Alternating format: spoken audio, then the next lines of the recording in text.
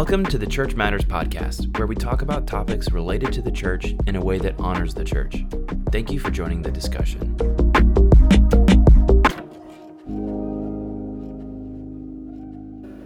Today on the show, I want to jump in and tell you 3 lessons that I'm learning in the midst of the COVID-19 pandemic. Now, there are a lot of lessons that I'm really learning, but I wanted to condense them and abbreviate them so that you would have the opportunity to listen in and reflect on them as well. So 3 lessons that I'm learning right now. The first has to do with spiritual openness. One of the blessings in disguise, one of the blessings as a result of going through this crisis is that there is a spiritual openness right now that many people are displaying in a variety of different ways. But I think because of the disruption that none of us really have a normal week right now, whether we're sheltered at home and we're doing the e-learning thing and figuring out new rhythms and new routines at home, or whether you're an essential worker and you're having to kind of travel out into the unknown and face the challenges of being exposed to the virus and doing your work with limited resources and limited capabilities. I think the disruption then is causing everybody to really consider the big issues in life. And that's a good thing. I want to say that's a good thing that's happening, that people are becoming spiritually open. And it does show up in a variety of different ways. So one of the things I've noticed is that believers are reevaluating some of these bigger issues in life. There's this kind of, what I perceive is happening right now is there are people who, prior to the last few weeks, were only marginally committed to Christ. But given the circumstances, I think everyone is kind of reflecting on what are the significant priorities in life. And that means that people who are maybe only nominally or marginally committed to Christ now are kind of moving toward a greater commitment to Him, a willingness to allow for their faith in Him to really shape and inform everything about their lives, and that's a good thing. So I think Christians are being fortified in their convictions, they're growing in their commitment to Christ, and I consider that to be a good thing.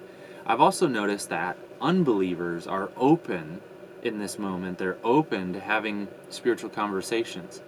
We're finding people tuning into our live stream church services and prayer events and Bible studies, and we're finding people on there who, prior to COVID-19, it would be very unlikely that they would wander into our church.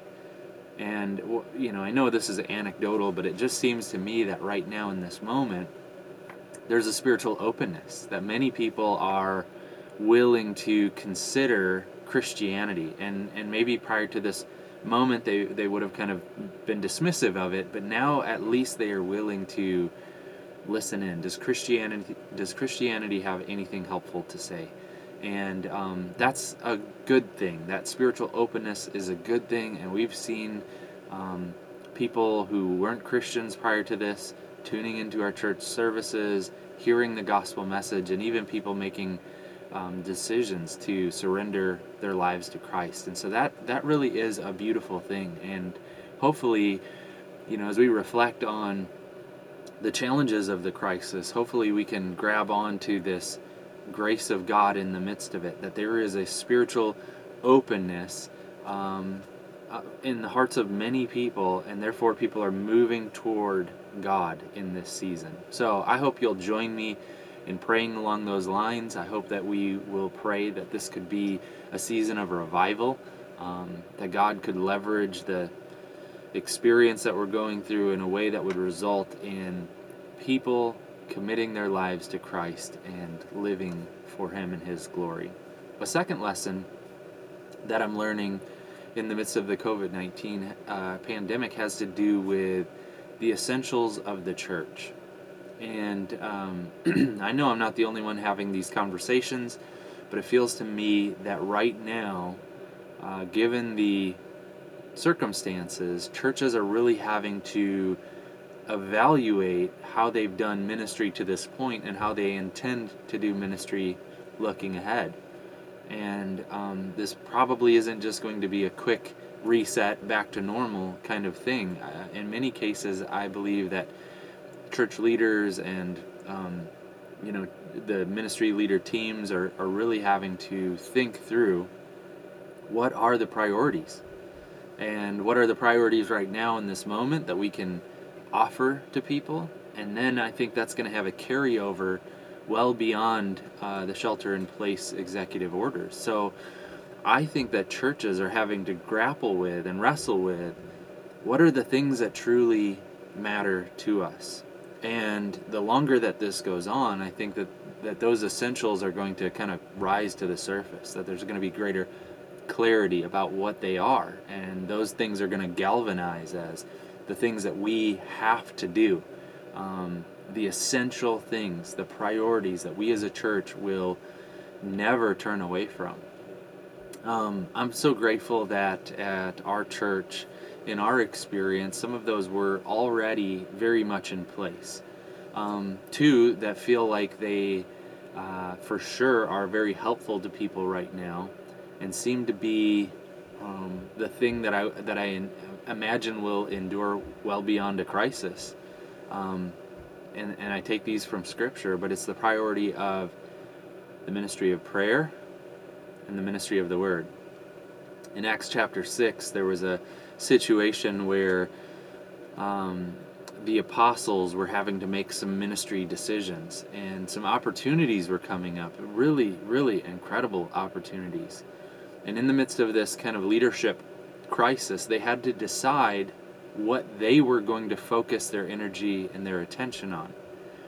And they said that they were going to delegate other important, significant ministry to capable leaders so that they could focus on these two things: the ministry of the Word and prayer. And so those have been features of my philosophy of ministry for a long, long time, and so that shouldn't feel surprising to anyone. That's not a new or novel thing for us, but it certainly is being galvanized in this moment. The things that seem to be helping people right now are the ministry of prayer. You know, as Ellie's leading our team in worship and prayer nights, and we've kind of created a lot of different opportunities for people to participate in prayer, and we're praying over individuals from our church, and we're praying over the nation and over the world and over the circumstances that we're going through. That ministry of prayer has been incredibly helpful. And then the ministry of the Word, where we open up God's Bible and we allow for His voice to speak. And over the last handful of weeks, that has been the thing that has been steadying us through this pandemic. We are listening in to God, and now there's an attentiveness too, that maybe before we didn't listen as attentively, but given the circumstances, everyone's kind of leaning in, going, what does God have to say? And that ministry of the Word, I think, is a really helpful thing. So those two for sure are coming to the surface as issues of priority. Those are essentials. Those are non-negotiables that we've put in place. They've been proven to be effective in this moment, and they will carry on for forever. They won't become irrelevant. They're going to be a part of what we do well after this thing is in the rearview mirror. So that's a good thing. I think that when the church has the ability to clarify what really matters, that is a good and beautiful thing. Now, obviously, there are things that I feel are essential that we're struggling with right now because they're inaccessible. For instance, part of the experience of church is community. God calls a people, not just individuals, but He calls a people, and He's shaping and molding them into His place of spiritual residence. He's building a temple, and His glory is going to reside within that temple. And this is language from 1 Peter 2 verses 9 and 10 and other places as well. But God is building a people, and so in this moment there are essential aspects of the church that are inaccessible. But I guess what I'm saying is at least some of those essential things are becoming crystal clear in this moment, and for that I'm grateful. Now here's the third one, and it feels important to bring this up. The first two were kind of positives, but this one has the potential to be a negative. The third lesson that I'm learning is that in the midst of this crisis, we have an opportunity to either pursue life in the Spirit or life in the flesh. What I'm noticing as this drags on, I'm noticing that one of the places of weakness, one of the places of threat, is that Christians are growing weary. And instead of displaying the fruit of the Spirit, instead of praying that God would fill them with more of Himself and that they would display aspects of His character, we're actually kind of devolving into these fleshly, brutal people. Here's what I'm getting at. We are, I'm hearing a lot of language that is critical.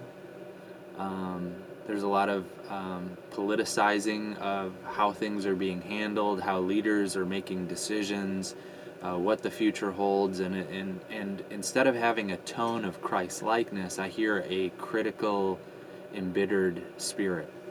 And I'm bringing this up to simply suggest that as we navigate this, let's be sure that we, of all people, are displaying a Christ-likeness in the way that we interpret the events going on and in the way that we talk about them.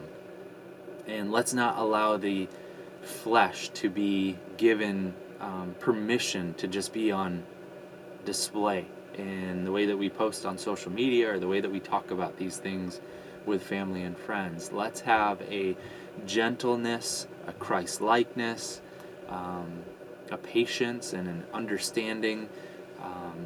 Let's have a prayerful spirit about the way that we think about government leaders and officials and people from the health industry that are having to make suggestions to leaders. Let's have an understanding spirit about us. Let's behave Christianly in the way that we process and evaluate the events of our day. This third lesson really has to do with how we respond in this moment and the effect that will have on other people and on the interpretation of this experience. I hope that we can offer a Christian interpretation of these events. We're praying for our leaders. We're gentle. We're compassionate. We're understanding. We're caring. And therefore people are being drawn to our Savior because of the beauty of the Christ-likeness on display in us. So 3 lessons. Spiritual openness is something that I'm excited about right now, that I'm noticing is a significant reality. The essentials of the church are kind of coming to the surface. And finally, we have an opportunity to display Christ-likeness in the midst of a very hard circumstance, and I hope that we are willing to rise to that occasion. So thanks for tuning in today. Come back again soon. I'm going to continue to release fresh content, so I hope to see you soon. Take care. Thank you for listening in. Please like and subscribe to this podcast in order to receive notifications for upcoming episodes. If you've benefited from listening, we'd appreciate you taking a moment to rate and review the podcast. We'd also love it if you shared this with a friend. Until next time, may the manifold wisdom of God be made known through the church.